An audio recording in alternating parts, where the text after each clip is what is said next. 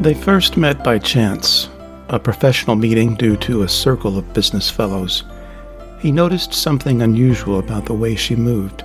She had what some call a slim curve, and he later remembered she had refused to look at him when he looked at her.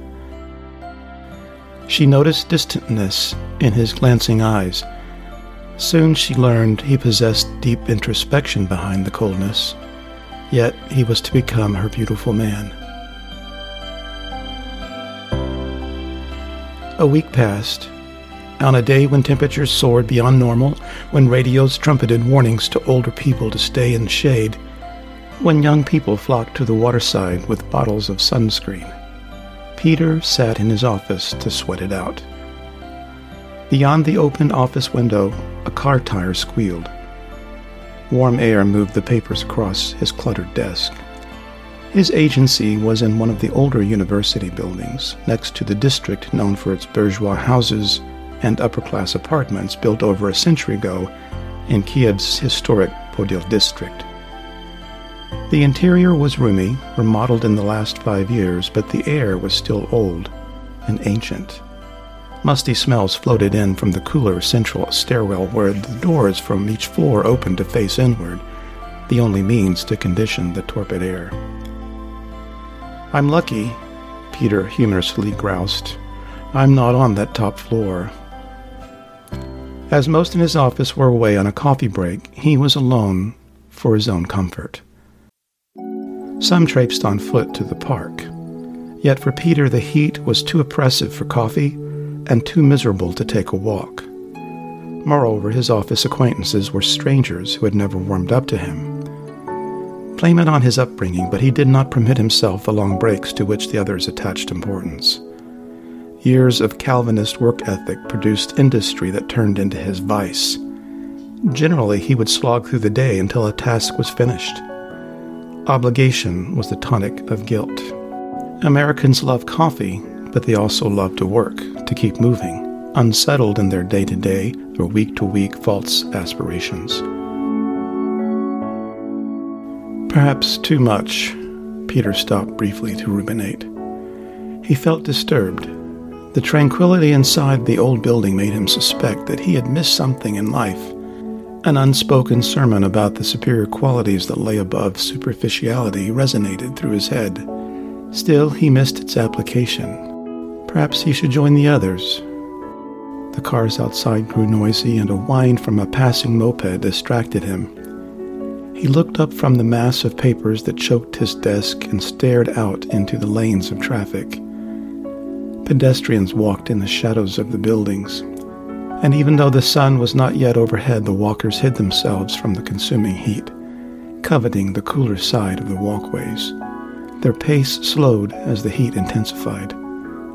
And while tonight's forecasted rain offered some hope, the blistering day continued to torment everyone.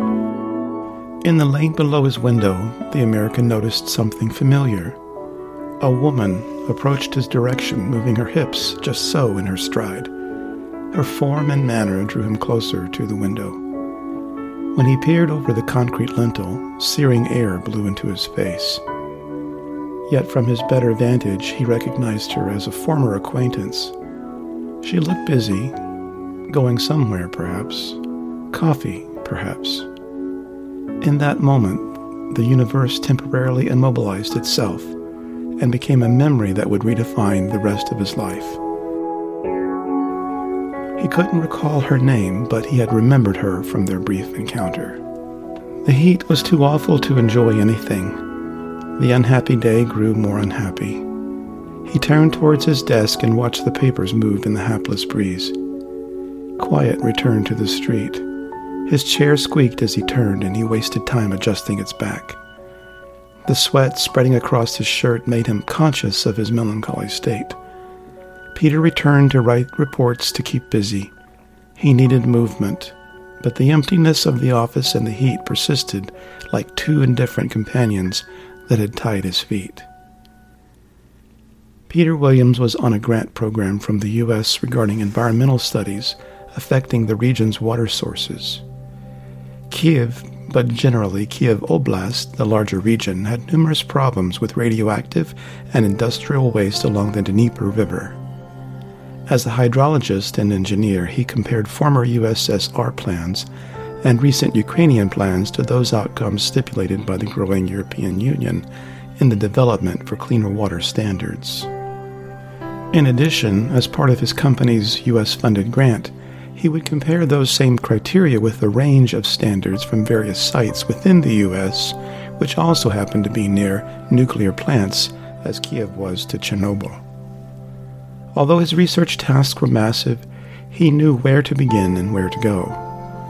All parties had hoped the studies would help several ministries within Ukraine determine if the earlier findings under the communists were indeed accurate.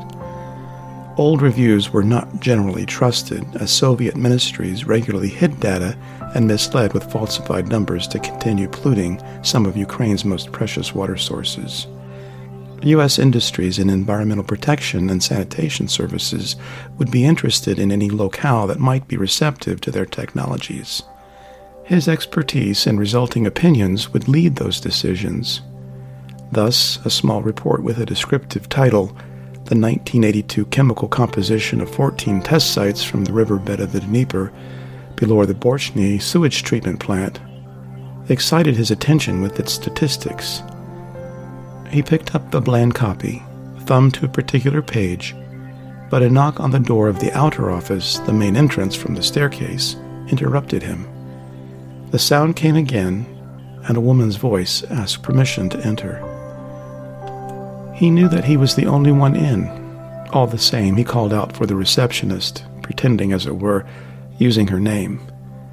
It was an awkward and clumsy ploy to avoid contact, since he hated trying to speak in Ukrainian or Russian. Spluttering his half-made lie, he wanted whomever it was to know he only spoke English. Yet no one answered. The visitor, the same acquaintance whom he had earlier seen on the sidewalk, entered his office through the door left ajar to entice the cool air up from the stairwell.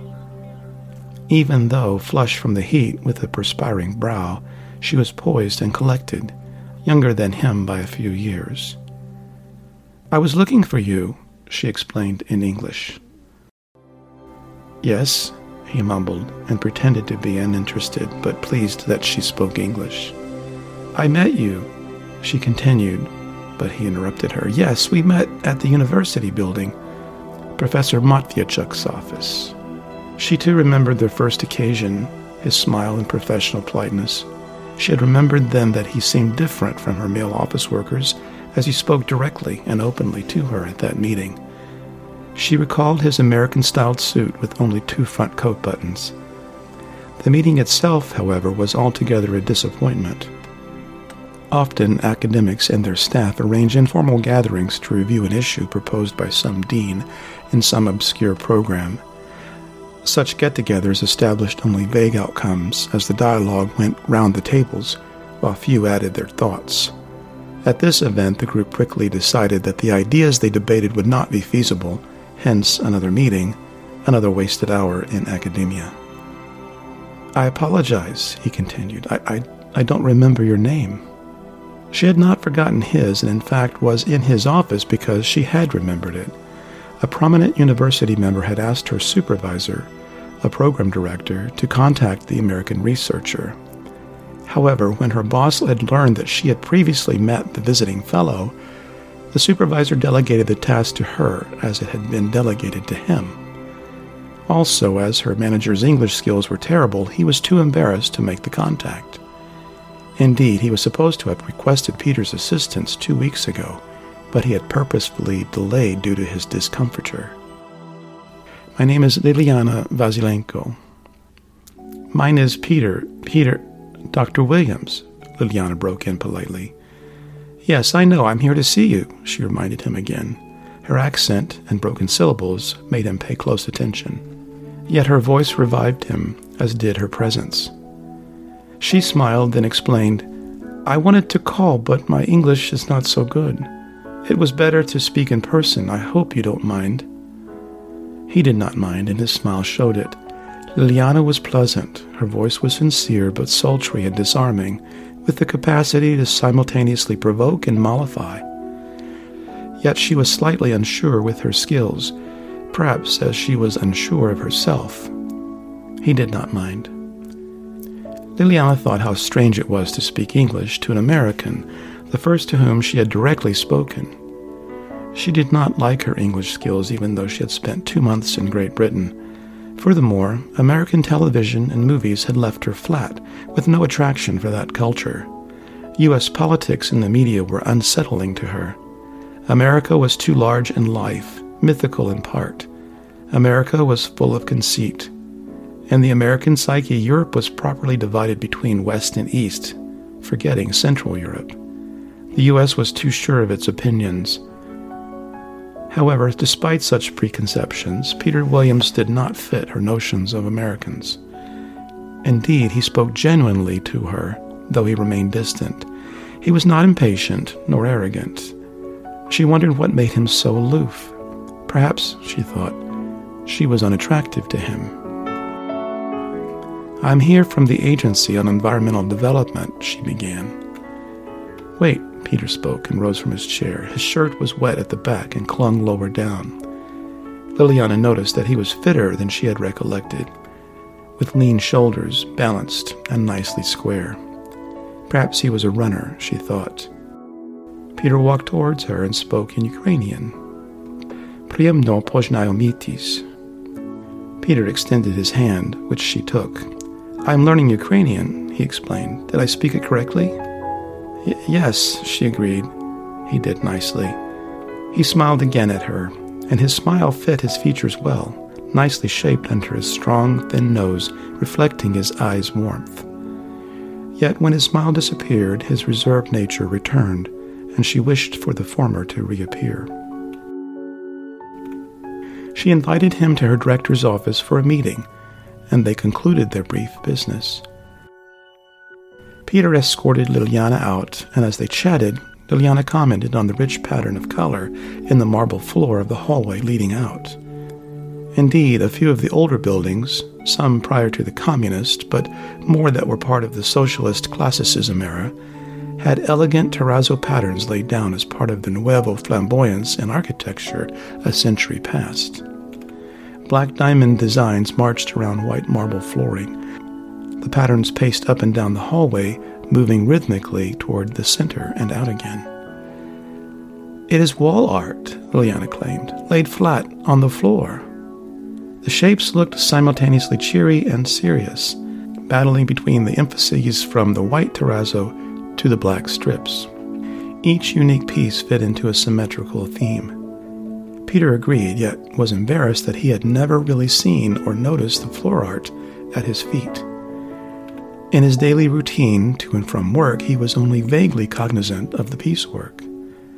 When Liliana explained her impressions, her comment revealed not only an obvious truth, but his astonishing lack of awareness. Peter asked without requiring an answer, "Do they not verbalize a mood?"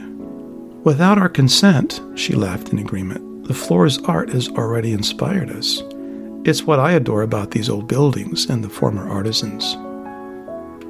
On his own floor, recent renovations of the interior, including his office, made the spaces bland, impersonal, and boring, as if modernity had locked away the affairs of humanity. However, by some foresight, or lack of sight, during the remodeling, no one had changed the tile floors. Due to high costs, the floors had survived alongside the tasteless modern updates. Hence, while the renovations had muted the rooms, especially his office, they allowed the marble to live. "I have an idea," Peter altered Liliana's accent and led her to the upper floors where he knew much of the original architecture remained unaltered. The pair walked up the solid stone steps, clean and buffed though worn. When they arrived at the penultimate level, it was as if they had climbed back a century. In that sanctum, the ebony tiles mixed happily with ashen marble rectangles, quadrangles, tetragons, and squares. The geometric patterns smoothly blended with wooden wall panels, aged by polishing hands. At different entrances, the marbles had bowed smooth, worn away by so many shod feet, traveling up and down. Where hands had contact, the wooden doors to these rooms were doubly dark. Light drifted in without trouble through the singular windows routinely set opposite the entrances along the hall attached to the stairwell. Since the stairwell was open from top to bottom, the sum of the soft window light filled the cavity. Filtered by large trees planted decades ago in the outside courtyard, the light set a pleasant, almost eternal mood. With a whisper, the two spoke and heard each other clearly. "These buildings are old," she laughed, "but alive, perhaps more than most people I know." Liliana's voice was welcoming in the coolness of the sleepy stairs, a voice that could bend a man's mood. They were alone, as the last two floors were unused and empty. The sound of their whispers amused her, like a contented child who plays in safety at home. She had not known that feeling for years. Truly, her favorite places were the old buildings of Kiev, from pre-medieval churches to Ukrainian Baroque buildings. They seemed to converse to her, telling tales of times long past and lives changed. They were gulfs of shelter where she could seek refuge inside their solidity, sanctuaries for her mind. In them she could dream, see the ghosts of former lives, and feel the communion of her culture, that is, Ukrainians from different eras, different governments, but all Ukrainian. She liked the old building that Peter showed her, and she liked Peter showing it to her. Someone had ornamented the single window on their level with a potted plant, which drew Liliana's attention as she began to leave. She stepped closer to inspect. The plant seemed to cry out for water, as if waiting for someone to nurture it, cherish its beauty, and recognize its uncomplex life. Liliana touched the dry soil. "Do you mind if I get it watered, Dr. Williams?" she asked without looking at him. "Please, but call me Peter," he replied. She turned and oddly looked at him. He explained, "Sorry, but I don't use titles, or at least in the States we don't, unless it is a professional occasion, or I just want to maintain distance. Not so much if I can avoid the custom." Liliana did not quite understand why there would be no such convention in the United States, but she respected his openness and hurried off to fetch a pitcher of water from his office kitchen, which she had remembered when she had passed through. For a while Peter was alone. Drawn to its plum-colored flowers, he studied the plant which he had never noticed. New, dark bloom spikes appeared above glaucous gray-green leaves, dry and leathery. The black soil was dusty. He touched the soil. Another altered moment rushed in, and the feeling took on shape and force.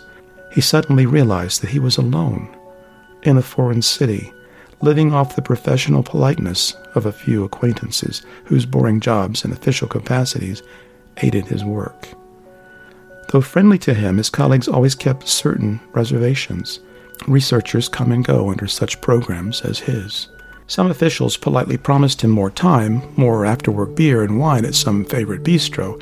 However, none had found it possible to follow through while they complained of overfull schedules.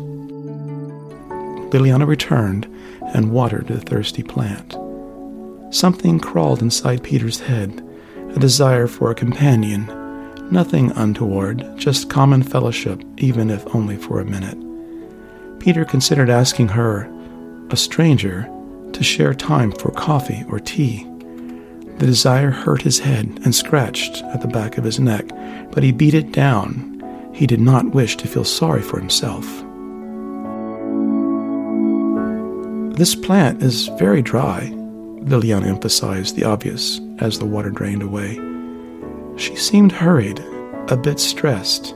Again, Peter's stagnation tempted him to open up the conversation when Liliana spoke. Excuse me, but I must not be late for other visits today. I have errands to attend to," she awkwardly explained. She was already late, she added as an afterthought. In truth, Liliana had only one errand. She had lied, for she suddenly grew ill at ease as she recognized a feeling rise within her, one which had set off panic. She avoided looking Dr. Williams in the eyes. It was too uncomfortable. The plant was not her plant, and yet she gave it water and served it in a very small way. Watering a plant was of no consequence to her boss, to Peter, nor anyone. The plant was insignificant, unimportant. The water in the container, too, was trivial. Yet her action was eternally physical, forever spiritual. In the flash of a moment, as the water filled the plant holder, she had realized the distressful truth. Her life was the same as the plant. Her panic was too much, and like a door opening from behind, she jumped to close it. She wished to leave and push the rest of her day before her, to occupy her thoughts in their rutted, reassuring boredom. Liliana had hurried too fast up the stairs with the water, but it was the disconcerted mood that started her sweating. All the same, it was easy to overheat on this day. She was embarrassed, out of balance, and did not know what to say, so she apologized for sweating her clothes. Peter dismissed it, referring to the heat and their natural condition. The conversation grew clumsy. Liliana grew more ill at ease. She touched the wet, cool soil of the plant and felt its approval. She needed to reassure herself she had done well. The sensation made her relax. As they walked down the stairs, Dr. Williams joined her at her side. Neither spoke until she was past his office level and back on the first floor. She thought it odd that Peter did not stop at his level but said nothing. The entrance was a set of double wooden doors that, on this day, kept the cool in and the heat out. Liliana paused to brace herself against the oven-like conditions outside. A curious question, though, placed itself on her lips. "Did you say you were studying Ukrainian?" she asked. "Yes," Peter answered. "And who's your teacher?" No one. I purchased a language course, but it's rather difficult." "I can understand why," she replied with sympathy.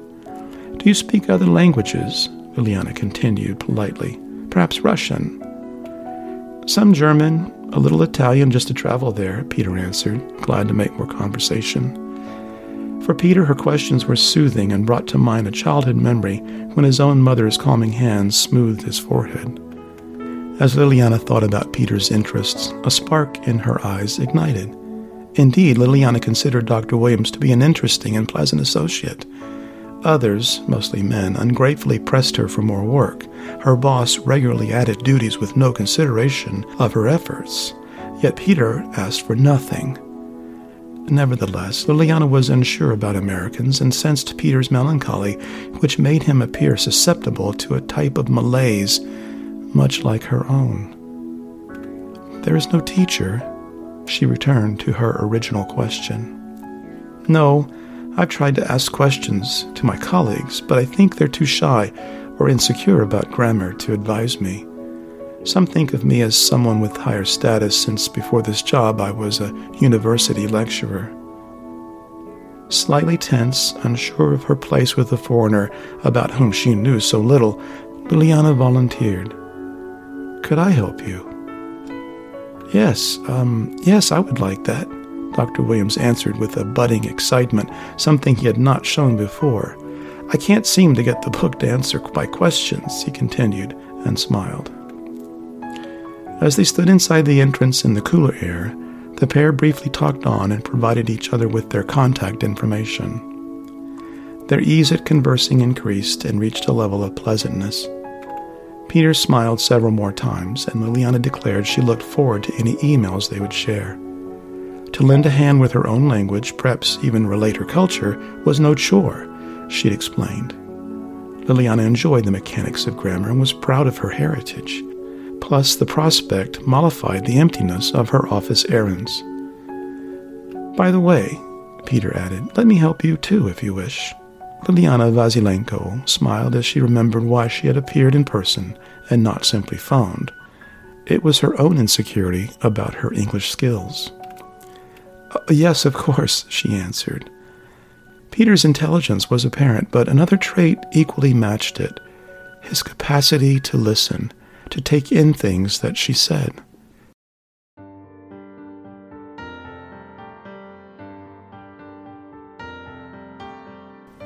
She left the building and entered the heated street. Directly overhead, the sun's brightness struck her, indeed momentarily blinded her, but she knew the way and walked on. Fewer people were out in the lanes, as it was one of Kiev's hottest days in recent memory. Liliana walked along the street with the goal to quickly get back to her office off of Kontraktova Square. She thought of the welcoming restaurants and bistros toward the cobblestone Andreevsky descent in the old city, but she had to hurry back for more projects.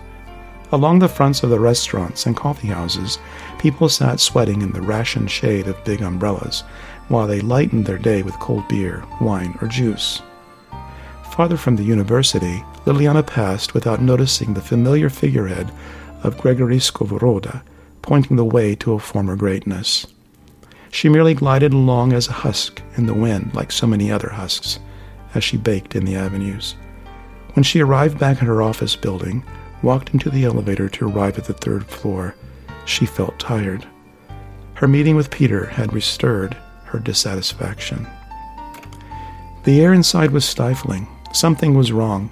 In her absence, the underpowered air conditioning system had malfunctioned. Others returning or leaving complained bitterly how unfair it was to keep business hours in a building so unsuited for such heat. Perhaps it was. People were not working well. A few had ventured off to find cooler sections of the building, but others left for the afternoon. Liliana grew moody almost immediately. She pressed her mind forward to the tasks at hand, gritting her teeth to avoid pitching back at the whiners that filled each floor as she passed. It wasn't the heat so much as the need to gripe that motivated the complaints. She disliked the gossipers, the backbiters, those who bellyached regularly. She tried to think of more important items and wondered if tomorrow someone would think to water the plant in Dr. Williams' building. Already grass in the park started to wilt from the daily oppressive temperatures. She grew more distressed until a novel thought crossed her mind. "I'll bring it more water," she spoke to herself. It was not so odd, she reasoned, and she always had errands to run, thus no one would miss her. Furthermore, her newfound obligation gave her a small pleasure, like a sweet kiss to a grandchild's forehead. Its virtue reassured her. It was service among the brotherhood of the living, purpose in the chaos of her afternoon. Yasna, her office mate, sat in the opposite end of the row of desks a few meters away and worked on dictation. She pushed the keys of her computer, watching the screen slowly fill with letters of meaningless words. Liliana spoke up. "Yasna, what is the name of those plants with the lovely purple flowers shaped like a small bell? The leaves are green and formed so." Liliana spoke as she shaped the outline of the flowering plant in the heated air. Yasna listened but was too foggy-headed to catch the question. Liliana repeated it and again deftly drew the leafy image in the air. "Like this," Yasna said, and penciled a picture of the same leaf. "Yes, that's it," Liliana replied, pleased to know that Yasna knew. "I'm not sure. My grandmother keeps them in her house. Tears? Tears, she calls them," Yasna answered. "Tears? Tears from somewhere," Yasna continued, but again unfocused. "Tears from, tears from Persia." Liliana fumbled for the meaning and repeated the name aloud. "Tears of Persia?" She was thankful, but Yasna had already returned to her typing, lost in the mass of words moving pointlessly on the screen. Dictation was another's language, someone else's meaning. Yasna, the machine operator, vainly wove character by character another's thoughts into a fabric that she would never use. The work suited Yasna, but failed Liliana. However, Liliana liked the name with its unusual sentiment. Tears of a whole people, past and present. Surely a lost empire, as great as Persia had once been, had reason to cry. She pondered their endless tears. The name added dimension to her resolution to return the next day and water the lonely plant. She tried to think no more about the matter, and especially the American researcher. Work summoned her back to her world of irrelevance and triviality. Tasks needed shape. One short project this afternoon and another to start. Yasna was ahead of her in the game, for she had been promoted last winter. Liliana was next in line for Yasna's job should she leave or ever promote upwards. but Liliana did not ask herself if she truly wanted it. The heat continued to make matters difficult. The air suffocated her. She fought to move through her schedule. The humidity hung on her skin and wrapped over her head like a shroud. Even though she steadily worked, she progressed only slowly. A few phone calls, a few contacts, and letters to remind various parties of more unavailing meetings for the next week, and she was exhausted. Sweat soaked most of her upper body. Only one other person in her office had remained. By late afternoon, she noticed a cool breeze float into the room. Someone had finally repaired the air conditioning system, but it was too late for today's work. "I don't know why I try so hard," Liliana said to herself as she shut down her computer and switched off her desk lamp. She regularly told herself such, but she never knew how often.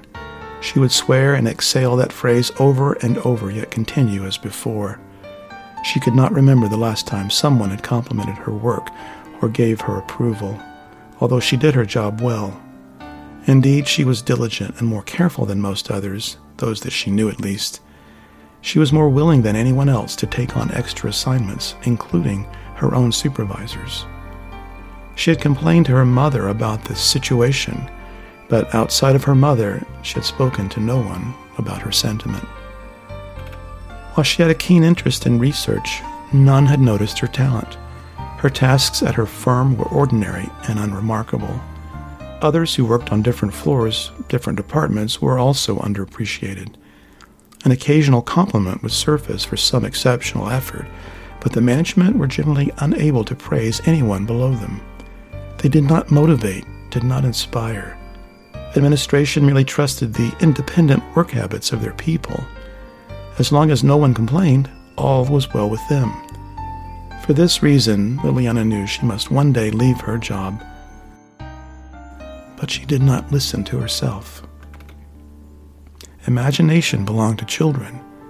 Liliana was becoming a woman, and a woman had to be practical to survive. Liliana put away her work, cleared her desk, and elected to cool down by visiting a nearby ice cream van parked near the metro station close to her building's busy street, where sycamores, oaks, and other hardwoods lined the walkway. She waited in line, an uncommonly long line of some 20 people, all boiling and ready for an indulgent treat. Liliana did not mind. She was in the shade and met a friend in the line. They chatted like two birds about nothing particular and always returned to the topic of the temperature. How long would the heat wave last? Would tonight be the same? Would the rest of the summer continue so? Soon, strangers in line were talking to each other. As a few made jokes and others laughed, Liliana began to unwind. A slight breeze arose from the nearby Dnieper River, but lasted only for a second. Nevertheless, it provided a pick-me-up. A lighter mood appeared in the waiting line. Tonight might be cool, some exclaimed their hope. Eating ice cream in the shade of the large dappled trees lining the street was pleasant, so pleasant that Liliana's mind turned to childhood memories of her family gathered around similar places. Ice cream was always at the center. Her tongue captured the richness with long, cool licks as her recollections played in her daydream. Ice cream cones were childhood friends. They nurtured dreams. They became rewards. People described sensations in comparison to them. Caught in her reverie, she ate too fast, and her head froze, which made her laugh. The ice cream was gone, and Liliana walked to her mother's parked car that she had borrowed for her extra errands that day. She drove home to her mother's house, where she also lived. The coolness in the empty residence was welcoming. Upstairs in her bedroom, Liliana took off her clothes, still damp from the sweat, and fell on her bed naked. It was dark when she woke up, hungry for a late supper.